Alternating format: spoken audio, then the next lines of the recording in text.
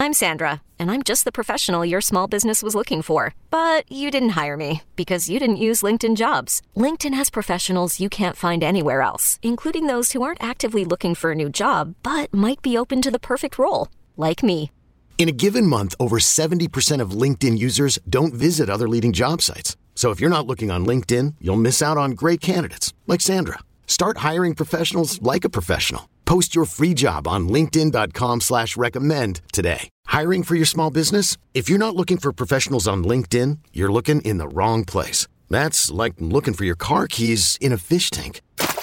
LinkedIn helps you hire professionals you can't find anywhere else, even those who aren't actively searching for a new job but might be open to the perfect role. In a given month, over 70% of LinkedIn users don't even visit other leading job sites. So start looking in the right place. With LinkedIn, you can hire professionals like a professional. Post your free job on linkedin.com/recommend today. Ladies and gentlemen, welcome to another episode of the Rise Together podcast. I'm excited today to introduce you to my new friend, Mallory Ervin is here today. She's an American YouTube personality, former entertainer, former beauty pageant title holder from Kentucky. She was Miss Kentucky back in 2009, the fourth runner-up to Miss America 2010, and a three-time contestant on The Amazing Race, and has now evolved her career into something that has her sharing her love for fashion and beauty in positive lifestyle family vlogs and her daily life on her hugely popular YouTube channel. She's also got a new book coming out. It's called Living Fully. It comes out just around the corner, February 8th. And she, in it, shares her personal story of overcoming the unhealthy and damaging patterns in her life and shows readers how to trade this for something completely new and wildly more rewarding. Through the inspiring stories and practical advice, Mallory encourages readers to stop returning to a just getting by mentality and shift their perspective so that blessings don't become burdens. She's going to help you quiet that voice of fear inside of you to help you get clear on the life that you want so that you can truly start living fully. Please welcome Mallory Ervin to the Rise Together podcast. What would the world look like if we all pushed ourselves to have candid conversations with people who didn't look like us, think like us, or live like us? I'm Dave Hollis, and I'm on a mission to learn more about this world by meeting more of the people who live here. You may not always agree with everything you hear, but I guarantee you'll come away more informed on topics you might never have thought to seek out before. This isn't just a podcast, it's a community. And when we raise each other up, we all rise together.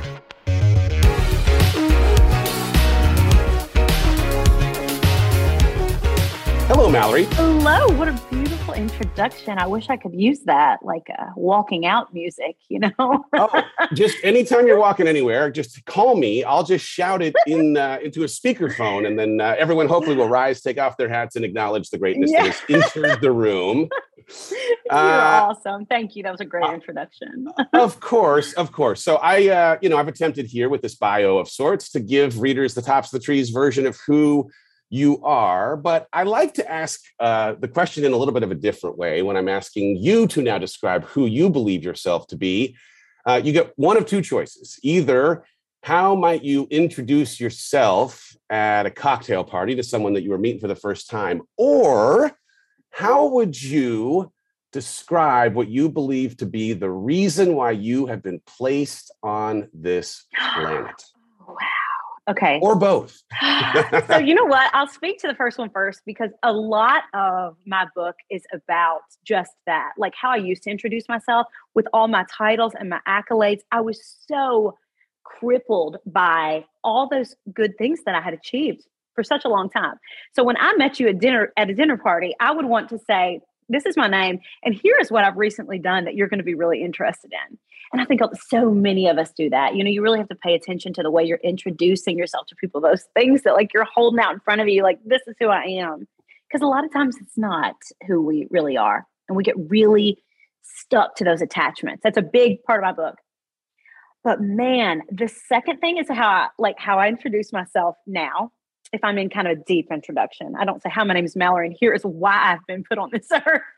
But I really wish we all did that because I'm obsessed with this whole subject of living fully and like sharing my story in a different way. I'm an online personality and like influencer, and I show all of these amazing, polished, like fun behind the scenes. This is the life, And for years and years, people would start to say, I wish that I could wake up and feel like that, or I wish I could have this relationship with my husband, or I wish, I could be more like that.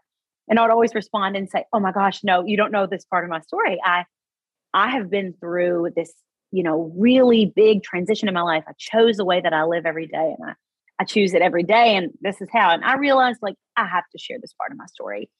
And so the reason I think that I was put on this earth is just that now. And I also think that like being a parent, I know that you're a parent of 4. I'm a parent of 2. I'm having another one in June.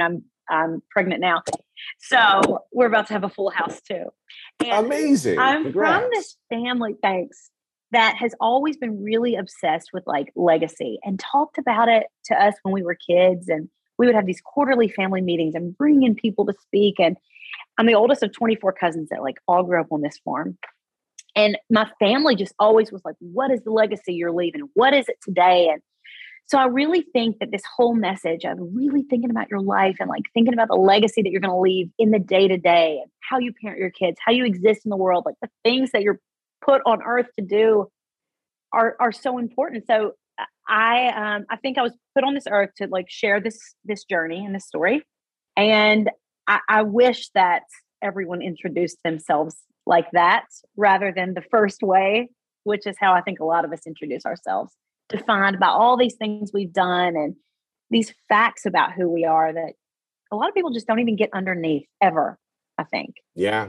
It's interesting because I resonate with it so much. I had so much of my professional identity connected to the role that I had at the Walt Disney Company when I was working there, and my introductory line every time I was at a cocktail party at a family gathering was Disney Dave, representing what I had in significance or some story that might have, the glitz and glamour of the role, have you maybe liking me because of the glitz or glamour, maybe thinking differently of me because of the status that is associated with the role.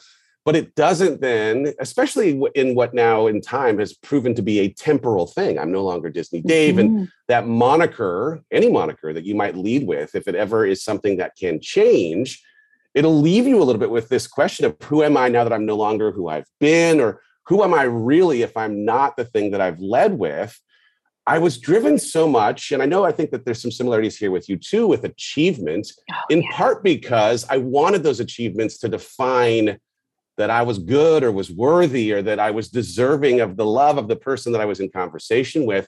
Talk to me a little bit about the way that achievement for you, or that status as it might be associated with some of how you might have previously introduced yourself, was a driving factor, and what was good about that, but also where the downside really has come in and how you've kind of changed your life to not have that be the thing that leads. Yeah.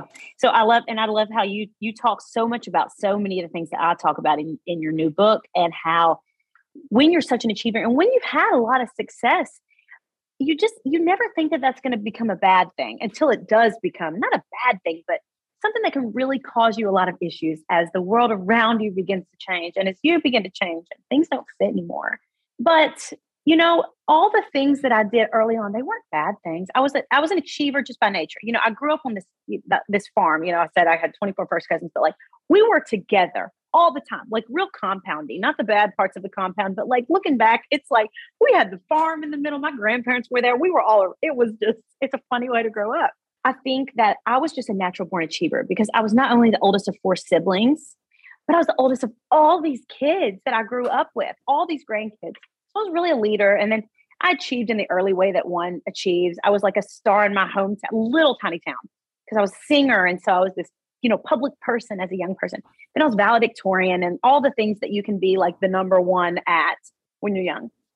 And in the beginning, achievement was a great marker for me. It was a great way to have goals and to move my life in the direction that I knew I wanted to go in. And it wasn't until like I did Miss Kentucky and I was runner for Miss America. And right after that, I started doing the Amazing Race.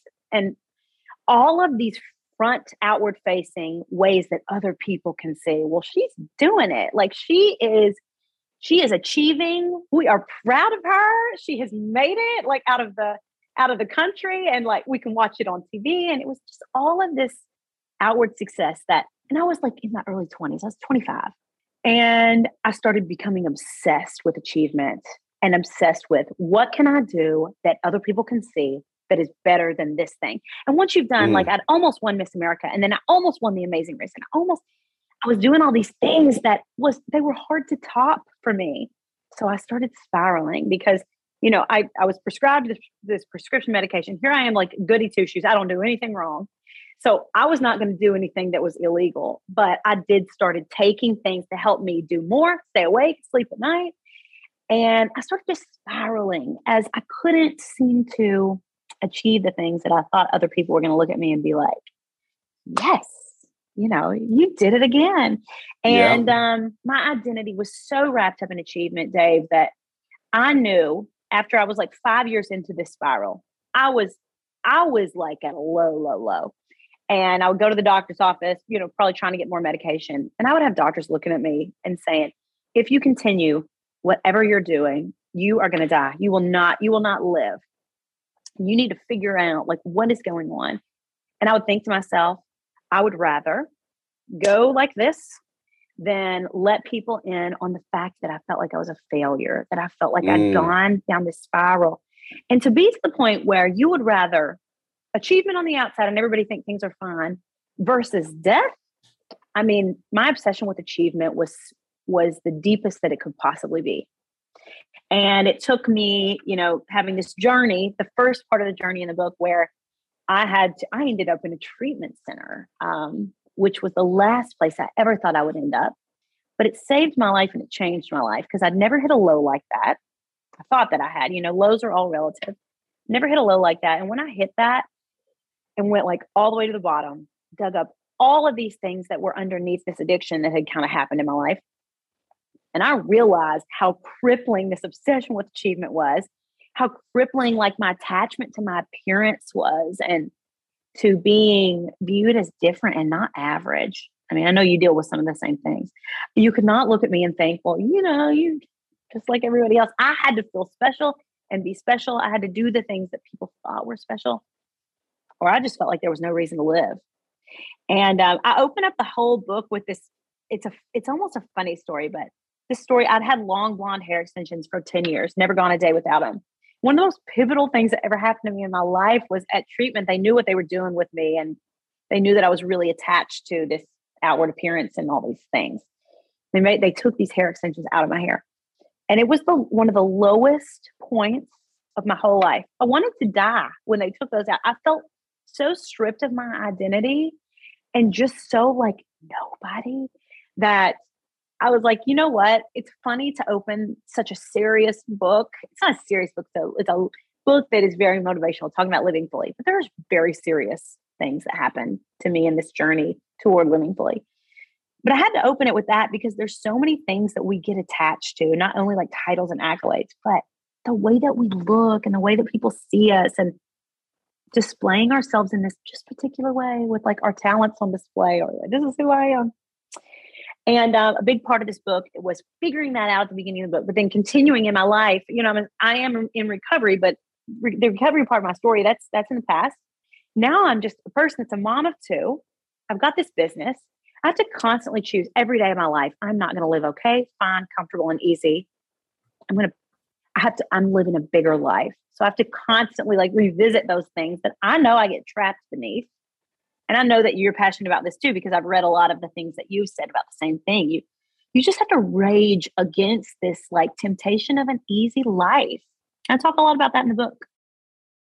There is somebody listening. There's a lot of somebody's listening who have become okay with okay, that have decided that the kind of fulfillment or the kind of full life that some people experience is reserved for them, but not accessible necessarily to all.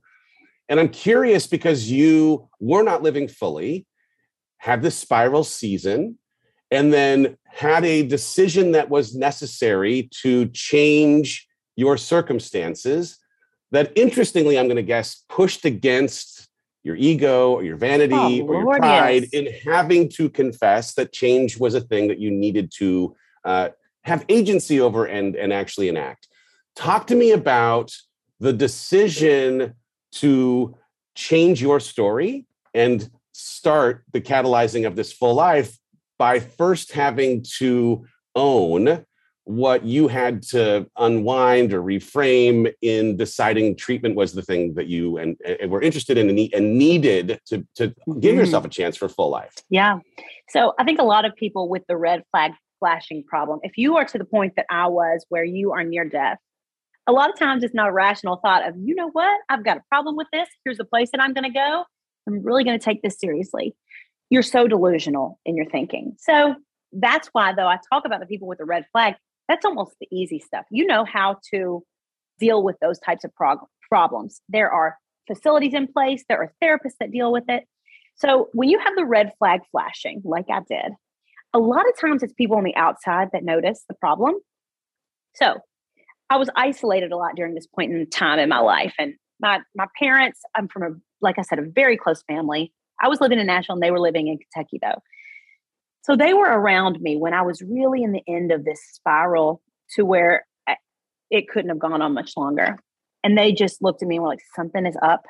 Something has changed. She is not, I don't know what it is, because no one could really see this thing that was getting out of control, because a lot of it, that stuff is done in private. And so, you know, no one in my family had ever had any sort of issue like this or gone to treatment for an issue like this. And my mom, they took my keys away one weekend that I was in. I was still doing events. I was emceeing an event that weekend that I was in at a Catholic school that I had been to. I am the person that's standing up there with a microphone. They gave me a microphone. I was out of control and they just were still giving me the microphone. And so I was at home that weekend and they were just like, your soul is gone. What is wrong? And, you know, I was like 90 something pounds. Like my pupils are like the size of my whole eyes. There were a lot of indicators that something was off. They took my keys away and they just started Googling things and like, what do we do? So when I went to treatment, luckily, if you have a community around you that will step in when you have the red flag flashing, what a blessing that is. And a lot of times that happens for people. Sometimes it doesn't. And you have to be a person that really picks yourself up. And it's so hard when you're in active addiction or something like this. It is. I really admire people who can do it on their own. But when my parents brought me to treatment, they literally loaded me up, took me there, and I went back there. So when you get there, because a lot of times you're not going to admit, okay, I need to make a change. Here I am to make the change. They'll take your blood as soon as you get there and just be like, you know, what is she on? Or what situation? And I thought, you know what? My parents can wait in the waiting room because they're going to take it and they're going to tell them she doesn't do drugs. She doesn't need to be here. And my parents left while I was back there doing my assessment. And my mom says she got in the car and she felt so relieved because she knew I was in a place that I was supposed to be. And my dad said he felt like he was abandoning his child. Like had it not been for my mom, you know, the one pushing and being like, something is not right with my child. I don't know that this is what it is, but we have to try this against her will. I obviously got in the vehicle and I willingly went because at that point it was like I had nothing else. I was like, I'm just not going to tell anybody I did this. I'll do it to appease them. Maybe they'll help me.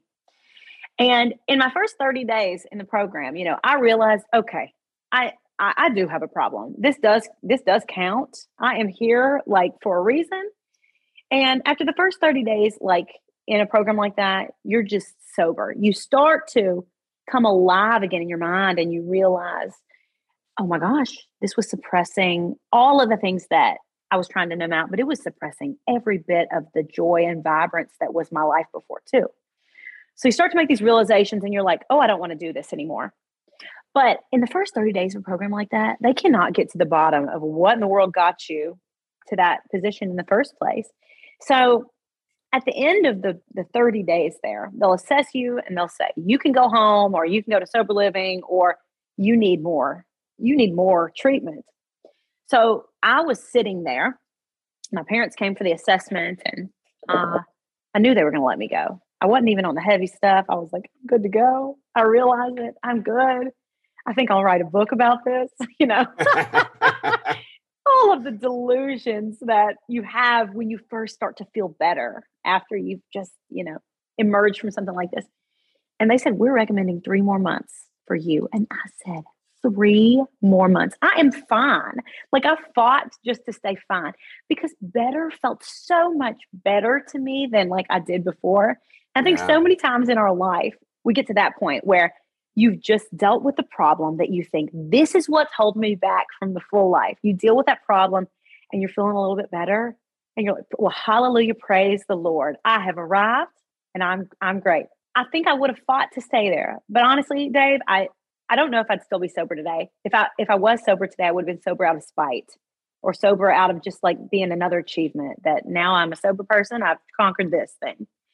But when they sent me across the street to this extended care place, they really get to the bottom of what it is that got you there in the first place. And, I know your question was, when was the choice of like I'm going to change my life? And that's when the choice of the first 30 days was other people banded around me like, you're going to die if we don't help you. Let's help, which you're so lucky if you have that person. They got me in there. But the second layer of that, I had to choose. I could have walked out. I was in my 20s. I wasn't under 18. I could have left at any moment. And there were 2 times that I really thought about it. When they took that hair out, I just said, I am done with this sober stuff, this recovery stuff. Y'all are trying to make all of us look bad and feel bad. And this feels way worse. And I got to get out of this place before you dull me down even more. But I stayed. And that choice that I made was what really changed my life. It's what really made me realize the things that were standing in the way from a full life, that they weren't just the substances. It was these titles and this hair. And then, the second thing that they did, so they took these hair extensions out. They stripped me of everything that was my identity that I'd ever had.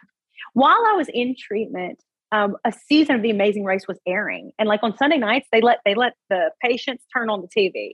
And they would not turn to that channel because they were like, you cannot talk about anything you have done, because word had started to kind of get out. And of course, they didn't want me being, I'm the special one here, Yeah. That was part of my problem. But it started to happen. And I started to, they had this chapel every Sunday, and I would sing at chapel. I've been a singer my whole life. And it was like the one thing that I was still hanging on to. Like everybody came to this. They knew I was this singer and they knew these things that I'd done. And it made me feel just special enough to not be stripped of everything, because they'd stripped me of just all the things. But this was my last thing. So it was like I'd been there for 2.5 or 3 months and I'd done, all this work. And I walked into my therapist's office, and the vice president and like head of all spiritual directors was sitting there in the room in my session. And I was like, well, hello, what's going on here? And he just kind of asked me, he said, are you familiar with the mask exercise? And I was like, oh yeah, the paper mache masks. We've done that twice. Do you want to see mine? It's on my wall where they've made me hang it. Like I understand about the masks. We wear the masks, we take them off, all this. It's awesome that you've come here to talk to me about this because you are really important here. But he's like, well, we're going to continue that work and you will no longer be singing at chapel. And I was like, what? This is a good thing. Like now we can't have talent? Like, what is it? What is this thing, this recovery? And they knew what they were doing. Yeah. Because when they took that away from me, that was the last thing that I had. And I had nothing to set me apart, nothing to hide behind. Even the good things, so many times, I'm in recovery now, but I still fight to like live fully every day. And this is something that I even have to think of now. What are the things that I'm holding in front of me? Maybe it's not the obvious things like the titles and the accolades, but the things that can seem like good, the things that I'm good at, or the things that define me that they're not bad things, but we can still become attached to those. So I'm going to make the change in my life. And I'm choosing to do this. And this is much harder. And this feels terrible. But, leaving treatment, I was there for like 6 months at the end of it all. And when I got out of treatment, the biggest things that I took away that I feel like were really the foundation of this living fully thing was not sobriety for me. That was the thing that I needed to get. I had to take care of that.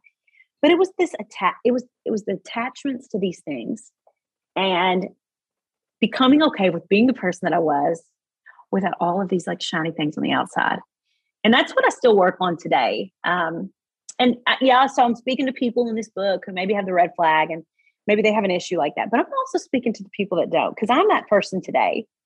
And maybe they don't have an addiction, or maybe they don't have one of these things, but I didn't either for the first 24 years of my life. And I haven't for the last 7 years or whatever the addition is there. And that is what I have to constantly keep choosing to live a bigger life than the easy one that we can all fall into every day. So I like a long answer. It's so good. I want to just acknowledge a couple of things that you said. Number one, this recognition that you have, that I have also had in my life, that masking, coping mechanisms, whatever it might be, whether it's food or sex or alcohol or pills, they aren't a local anesthetic. You can't take care of the thing that you're trying to mute without also muting joy or hope or a hope-filled vision for the future. All of the things get muted, and that's no way to live. Even if you get the benefit of not having to deal necessarily with your feelings, you also get the downside of not getting any of the good that this world is meant for you. True. I do think that there's something interesting too in this observation that you've had that I've also had in my own life, where I have had extended periods of time where not drinking was a thing that I did. I had some pride for it. But abstinence without understanding the root cause for the want or the need to drink in the first place or medicate in the first place or eat in the first place is nothing. And in the same way that you made the choice in the turn inside of treatment, the turn for me is it's not so much just about not drinking. It's about understanding that drinking was a symptom of a thing that I have to get at the core of in terms of the root problem, the cause. Yeah. And that work is the hard work, because it's the work that requires a lot of tears and a lot of looking at stuff that you don't necessarily like to look at in rooms that are uncomfortable at times to have to confront those things. But that's the trade-off if you want to have that fuller life. It's not even just about getting your house in order. It's understanding why it was disordered in the first place. And so I acknowledge that. I love that, man. So good. What's interesting about your story is like you have, had this like life achievement, and also you were really close to the top a couple of times where I'm sure in the moment you were so wishful for winning when you were runner up, or wishful for winning, whether it was the Amazing Race or a pageant, whatever it might be. Do you see now by any stretch the way that the not winning was in fact a blessing because of the way that winning was resetting a bar or having you have to try and hurdle over something higher? And man, if that had happened, how much more of an issue would you have had to try and have to work through or unpack? Oh my gosh, I wouldn't be alive today if they had every loss, it was just enough of a win for me that like people could see it on the outside. I was runner up in Miss America, almost won, but I lost. So then I got to do the Amazing Race a month later. Had I been Miss America, I would have not been able to do that. So that first loss was followed by something that was shining even brighter. Had I won the Amazing Race, so if you haven't seen the Amazing Race and you're listening to this, 12 teams of 2, race around the world for like 20 something days, doing all these competitions, crazy, mental, physical, all these just crazy things. I went with my dad. It was like the most amazing experience. But if you win at the end, you win $1 million. Let's go. If they had given that child that was spiraling out of control and had a prescription drug addiction and was like a bottomless pit becoming, if they had given me $1 million, absolutely no way that I would be here today. So very much so was that loss the best thing that could have happened. And it was, but then what was great about my losses is every time, and it kind of fed into this like achievement person. Every time I had a loss, they would reward me with something else. So because I didn't win Amazing Race, they called 3 weeks later and said, would you like to do the All-Star season in 1 month? Yeah. Like losing was the best at that point in time, because I still have these achievements and these things that I was able to do. But I know it's a cliche thing in the self-help world when people say like, losses, they'll build character, and losses can, but for me, losses just kept me from dying there for a while. Yeah. And losses guided me to one more thing that I got to be like shining in the spotlight just for a little bit longer. Yeah. So in a way, yes, they were good for me in a lot of different ways. One unhealthy and one very healthy, because like I was able to live because they didn't hand me the keys to the kingdom. But I think in a lot of ways now, not so much losses, because I'm not necessarily in like, this is the goal. This is, I want this book to do well. That's one way that like, I guess technically I could win or lose. But when I think of things as losses or like the things now that happen to me in my life that like I'm avoiding or not avoiding. I think that like avoiding adversity is like a huge thing that our whole generation really does. And I write a whole chapter about that in the book about my grandparents and like, someone in your life like of that generation where adversity was just something that it wasn't necessarily a win or lose, but like life was just hard. Like they faced all of these really hard things.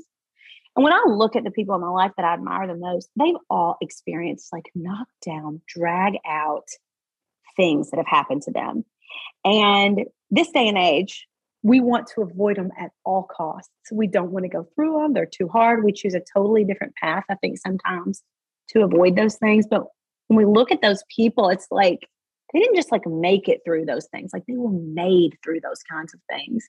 So when I think about something that I'm about to experience, a loss or like something that I didn't achieve or adversity of any sort, I think about that. I think about those people that I love. I think about the adversity that's happened in my own life. I feel like I've lived multiple lives. So sometimes I say lives because I've lived so much different life. But I look at it and I say, I welcome it in a way, right in the middle of it, when I used to want to avoid it and numb it and just at all costs.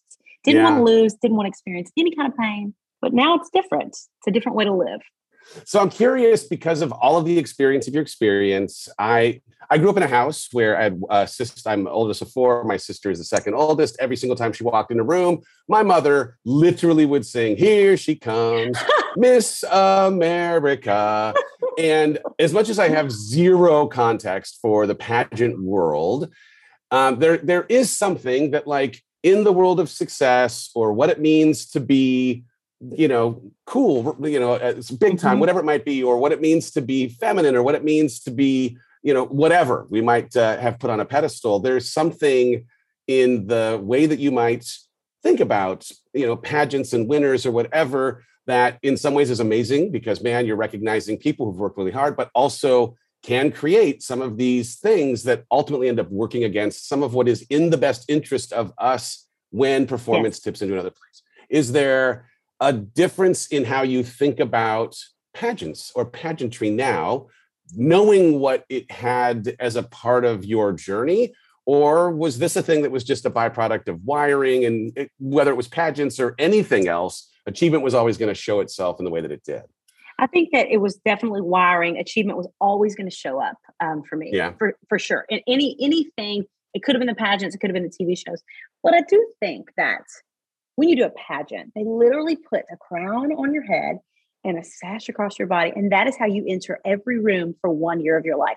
I spoke to hundreds of schools that year. I walked into high schools. I walked onto the Senate and the House of Representatives floor in Kentucky. I walked into all of these places with my title front and center. Here I am. Yeah. And I think that does something to you. It was one of the most wonderful, amazing years of my life. But I do think that that's where some of the seeds of perfectionism really started to grow into things that took on a life of their own. And I was never like, my sister did pageants. I was never like the prettiest one. It was not like ever about beauty. Miss America was 35% talent, huge percentage interview. It's not like beauty pageant. But when they put the crown on your head and like when you're wearing the dress and when they put this, you start to kind of feel like that. And even though that had never been something that I'd struggled with before, that I was known for, it definitely became part of my identity. And like I said, I told you that story, like when they took that hair out, it's like they were taking that crown off, that they were taking that. It was like it had erased everything that I'd ever done. And now pageants, like everybody, you are wired a certain way. A pageant's going to do one thing to you or it's going to do another thing. And Dave, I don't know if pageants will still be around in 15 years. Who knows? The world is different. So many things are changing. I don't know. But Miss America for me, it opened so many doors. It was such an amazing opportunity. It pivoted my life. It opened my eyes in so many ways. I was raised in this tiny town. I had seen diversity and I had seen people on the different sides of the socioeconomic scale. But when you travel to every county in your state, and you're from a state like Kentucky, where there is such a difference in one place to the next, it opened my eyes because here I was spreading my first version of the Living Fully message, and that you can be what you want to be. You can do what you want to do. You can be whatever you want. But when I started walking to certain schools and I saw some kids that it was different for them than it was for me. It opened my eyes in a way that I think a lot of people's eyes are open at some point in time in your life. And it showed me that while, yes, no matter your circumstance, I do believe that you can do whatever it is that you want to do with your life. But I do think a lot of people have to climb out of a well where I'm starting on level ground, and it taught me that lesson. And I think it's very important in the journey of living fully, because when you live an easy and shiny and sparkly life, like I had up until that point, yes, you're passionate about your message. You want those kids to understand that, but you have to realize that piece of the puzzle too, I think. Oh yeah. Now, privileges, we've talked about privilege here a lot, and it's like, I do love the conversation around pulling yourself up by your bootstraps, but can we please acknowledge that some people's bootstraps weigh 2,000 pounds? And it's just something that if you're not someone who is, in that same boat where it's as hard for you to pull them up as it might be for someone else, at least let's recognize and have conversations about it and acknowledge that it exists in a way that maybe provokes, a deeper conversation around policy or advocacy or something. We just can't ignore that it's, a reality of the world we live in. Exactly. And hopefully, the world will make up the difference in some of those instances. But until then, it was really important for me to realize that. And that was a big thing that I took from that year as Miss Kentucky, and something that I still remember today. One time they accidentally gave my phone number out to all the kids in one school. They printed out, I had a headshot that I'd signed, and they put my business card with my cell phone number and photocopied it, gave it to like 600 students. So they would call me, and I would be in the car on the way to another school, and I'd be like, Miss Kentucky. And I would be like, who is this child? Yes. And they would be like, if I told my mom I want to be a marine biologist, but she says I can't because I live in Florida. Like, it was just, they were asking me the questions about, I want to be this. Can I still do this? And it was such a funny period where I would start getting all these phone calls, because I realized you want for and you yearn for a bigger life when you're younger. And all these kids, they really wanted that. They wanted to make sure that they could still do it because they didn't have people around them that were telling them that they could, or maybe that were telling them that they couldn't. But I think then, as we get older, the need and want for comfort and for an easy life takes precedence over this dream big stuff. Yeah. We stop taking the risks. We stop taking the chances. I learned so many things that year in Miss Kentucky, and pageants were a great thing for me. Yeah, they planted some seeds, but those seeds were going to be planted in another way had I done or, not done the pageant. Overall, it was an amazing thing for me. I have myself been someone who has had a relationship with comfort over time and certainty to a certain degree over time that has had me trading off a little bit of something I have familiarity with for the possibility to become something bigger. It's like every time I find myself in a season of stuck, it's that, I'm clinging to something that I know instead of something that I need. When it comes to suffering, interestingly, I think that there is a part of our humanity that has almost become comfortable staying inside of suffering that we have familiarity with because of what feels like predictability or what feels like comfort in an uncomfortable way. There is comfort in knowing what you get from the suffering that you're already familiar with. Very well said. I just, part of my message, and I think part of yours, is that suffering isn't a thing that any of us hopefully should become comfortable with or believe is necessarily the way that we're meant to go through life. Yes, it's going to require that we get uncomfortable by doing something new or different, finding a new circle or immersing ourselves into something that's going to challenge the way that we've been thinking over time. Mm-hmm. Obviously, you've written this whole book about living fully. If someone finds themselves currently stuck in suffering, they've for a long time now had even this suffering become part of their identity. What's the first couple of things that they should do to try and move away from something that they've known for this thing that they are absolutely entitled to and that exists if they're willing to make that big first step? Mm-hmm. So first you have to just slow down and look at your life. I wrote 10 different subjects, 10 different ways where I have to break through in my life at different points in time to live fully. Maybe it's I'm super fearful. Maybe my life is just really noisy and busy. Maybe it's I'm not thinking about my legacy. Maybe it's something that you're dealing with, like a red flag, an addiction, or something you keep brushing under the rug. But only you know that. And you have to, I think so many people, they open a self-help book and they look for the answer, for that book to tell them what they have wrong with them and then exactly how to fix it. But I think the piece that's missing is that reflective piece of you have to slow down for long enough to look within yourself and be like, you know what? This is my problem. Maybe it's a red flag, huge thing that is very obvious. Or maybe as you read through a book like this, things will jog your memory and you think, actually, it's this for me. But the thing is, and what I would tell that person that's like, I'm stuck in suffering. I want the familiar and I want the easy, but it doesn't feel right to me, is once you figure out what is that thing that you need to break through, and once you figure out the tools that work for you, the biggest part is you have to constantly re-choose to use those tools because you will always be pulled back down to baseline. So it's like, I want it to be like people's wake-up call. This is it. This is what's blocking me from living fully. But then I want it to be like their stay awake call. Gravity will always pull you right back down. And living fully is continuing to choose that. For me, every day, even though I'm a person that wrote a book about this, and I've been through a 6-month recovery program, and I have had all of the top people tell me the exact things to do and how to do them. But I still have to internally review my life. This is standing in my way. And I have to constantly choose again and again. I want to choose a bigger life. And today I have to put these tools into practice, even though they're a lot harder than it would be to just be like, you know what? Nothing bad's going on. It's fine. I'm going to live like this. The absence of bad is not a qualifier for a good life. And I will not say that again. That is such a good line. The absence of bad is not a qualifier for a good life. And I think that for a long time, I thought that. Yeah. And especially when you have a family or when you have a big job or you have all these things happening around you, it's very, very easy to think, you know what, as long as nothing's going wrong, it's fine. But if you live your whole life like that, like you are living at 50%. Yes, you're not living below the 50% line where everything's bad, but you are not, there's a whole big, huge option of life that is available to you that you are not accessing. And you will miss out on completely if you don't. Completely agree. And like say, there's a famous quote from whoever said it: "Good is the opposite of great," or the enemy of great. Yes. Like, I think we become sometimes complacent in just like rationalizing. You know what? We've got it pretty good, relatively speaking. Or like I'd hate to be someone who complains or feels greedy for wanting more, and yet I just, in all of my being, believe that we were put here for extraordinary purpose, and part of that requires that you believe that greatness is a thing that you have access to and that you deserve. But of course, it's something that also takes action, not just one-time action, but daily action. And that's the part that ends up being tough.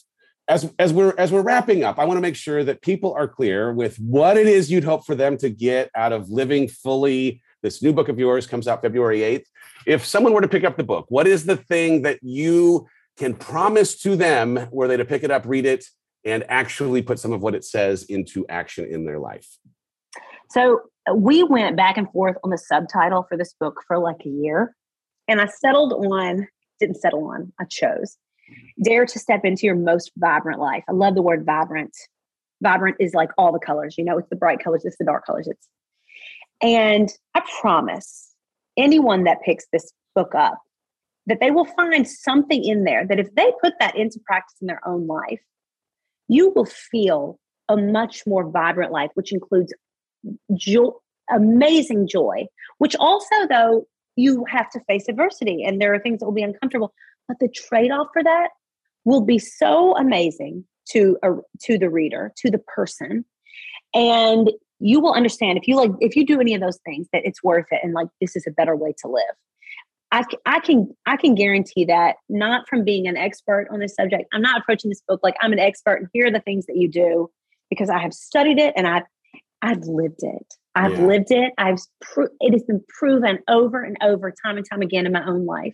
And I don't write this book as a person that's like spouting off things that I learned in all of these programs and through all these things. I'm just telling you my story. I'm from a family of storytellers, and I'm just telling my story and telling the things that I've learned of these are the keys to living fully for me every single day.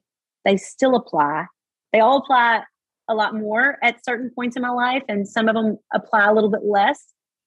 But it's all in there. All of the things that I learned and all the things that I feel like are the pieces of the puzzle. And if you read this book, I can guarantee that if you dig deep and you figure out, which of these things are preventing you from living a full life, You face that adversity or that uncomfortability, that the trade-off will not just be, oh, this is better. The trade-off will be like vibrance. The trade-off will be joy that you haven't experienced before, a different kind of joy. I'd experienced a lot of joy in my first 20-something years of life, but the joy that I experienced after I went to those hard places, man, is it like 10 times more vibrant. Yes. So that's what I would guarantee to you. Here. I mean, the thing that I love about you, and it's the cornerstone of the work that you do, I try to do it myself. You are very comfortable being honest about the good and the hard, the struggle that produced the breakthrough. That there's something that I am certain every single person who's listening will see themselves in your stories, will feel normal for experiencing that same kind of struggle, and encouraged to consider that maybe some of the things that worked for you might work for them. I am here for it. Thank you, Mallory, for your willingness to go there and be comfortable, being a little uncomfortable, sharing your truth so that other people can find theirs. I am so, so happy for you and encouraged that this is going to change some people's lives when it comes out. We are at the end of our show, and I finish the show each time by asking people a somewhat similar question. And that is, if there was a single idea, a quote, a comment, a takeaway, something that's on your heart that you know some listener right now needs to hear, and you want them to remember from this episode, what's that one thing that you would hope that they might take away today? So I'll say something different every time, but I would say, if you feel like your life is not where you thought it would be, or if you were in the midst of suffering, that's the best place to be, because that's the starting line to a really, really amazing life. And I think that, the thing that we said a while ago, the absence of bad is not a qualifier for a good life. I want everyone to remember that and live with that in the forefront of their mind, because I don't want anyone to fall into that way of thinking, because life is meant to be so much more than pain avoidance. Pain avoidance is a powerful motivator for mediocrity. And I don't want anybody to be mediocre listening to this. Here. All right, Mallory, if people are interested in learning more about you or your book, the opportunity to follow you on social, where do you send them in the interwebs so that they can get to become your very best friend, basically? Yes, I'm everywhere on the interweb. So whatever medium you like to watch people on the interweb, except for like sketchy ones, I'm there. So Instagram, Mallory Ervin, MALLORYERVIN, YouTube. But if you go to MalloryErvin.com, you can find everything. I also have a podcast. But if you ever did anything that could mean more to me, I mean, writing a book, I know you know, Dave, because you're like the king of books. Writing this down and like sharing my story was the hardest thing I ever did. And the thing that I didn't have to do that. HIPAA laws, they didn't. I could have kept this story secret forever. And I wanted to write this book to help people. So anyone that buys my book, that is just like, I'm so grateful to someone that would give me the time in their life to read my words. So I just want to say like a pre-thank you to anybody that even considers doing that. But MalloryErvin.com, you can buy the book, listen to the podcast, watch the YouTube channel, Instagram, whatever. We do it all. Excellent. Mallory, you are rad. We are friends now. I am super excited for every bit of goodness that's coming your way with the book launch and all that will come after it. Ladies and gentlemen, if you got anything from this episode, and how in the world could you have not, please take a screenshot of the device that you were listening to this on, tag Mallory, tag myself. Tell us one thing that you took away from this so that the people in your social network might be encouraged to learn a little something from you out of what we've talked about today. And between now and next week, don't you settle for good. There is a full life waiting for you if you are willing to step toward it. We will see you next week on the Rise Together podcast. Thank you, Mallory. Thank you. Rise Together is hosted by me, Dave Hollis. This show is edited by Andrew Weller, with production support by Sterling Coates. Cameron Berkman is our executive producer. Rise Together is a product of the Hollis Company.